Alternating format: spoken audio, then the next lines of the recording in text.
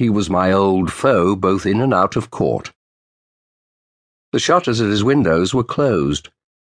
He had been ill since early in the year and had not been seen outside for many weeks. Some said he was near death. I went to the treasurer's offices and knocked at his door.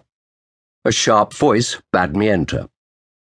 Roland sat behind his desk in his spacious room, the walls lined with shelves of heavy legal books, a display of his status. He was old, past 60, rail-thin but hard as oak, with a narrow-seamed, frowning face. He sported a white beard grown long and forked in the current fashion, carefully combed and reaching halfway down his silken doublet. As I came in, he looked up from cutting a new nib for his goose-feather quill. His fingers, like mine, were stained black from years of working with ink. "God give you good morrow, Sergeant Shardlake," he said in his sharp voice. He put down the knife. I bowed. "And you, Master Treasurer." He waved me to a stool and looked at me sternly. "Your business goes well?" he asked. "Many cases listed for the Michaelmas term?" "A good enough number, sir." "I hear you no longer get work from the Queen's solicitor." He spoke casually.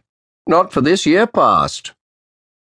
"I have plenty of other cases, sir, and my work at Common Pleas keeps me busy." He inclined his head. "I hear some of Queen Catherine's officials have been questioned by the Privy Council for heretical opinions." "So rumour says, but so many have been interrogated these last few months." "I have seen you more frequently at Mass at the Inn Church recently." Roland smiled sardonically. "Showing good conformity. A wise policy in these whirling days. Attend church, avoid the babble of controversy, follow the king's wishes." "Indeed, sir." He took his sharpened quill and spat to soften it, then rubbed it on a cloth. He looked up at me with a new keenness. "You have heard that Mistress Anne Askew is sentenced to burn with 3 others a week on Friday, the 16th of July.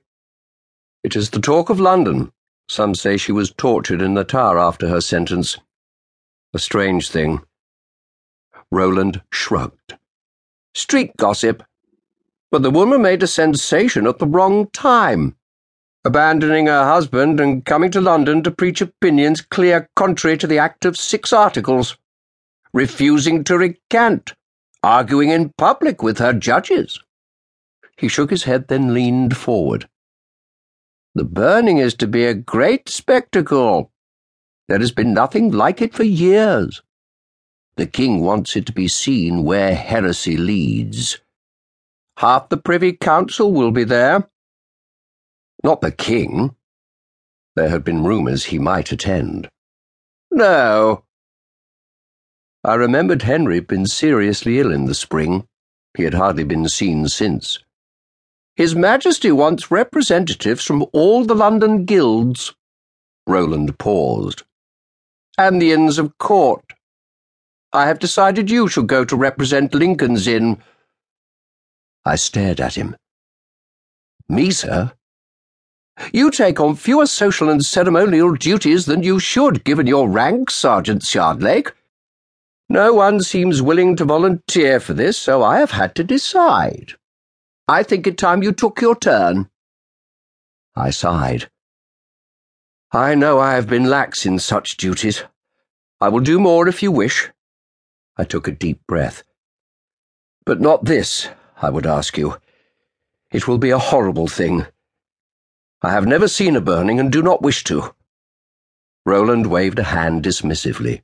"You are too squeamish. Strange in a farmer's son. You have seen executions, I know that.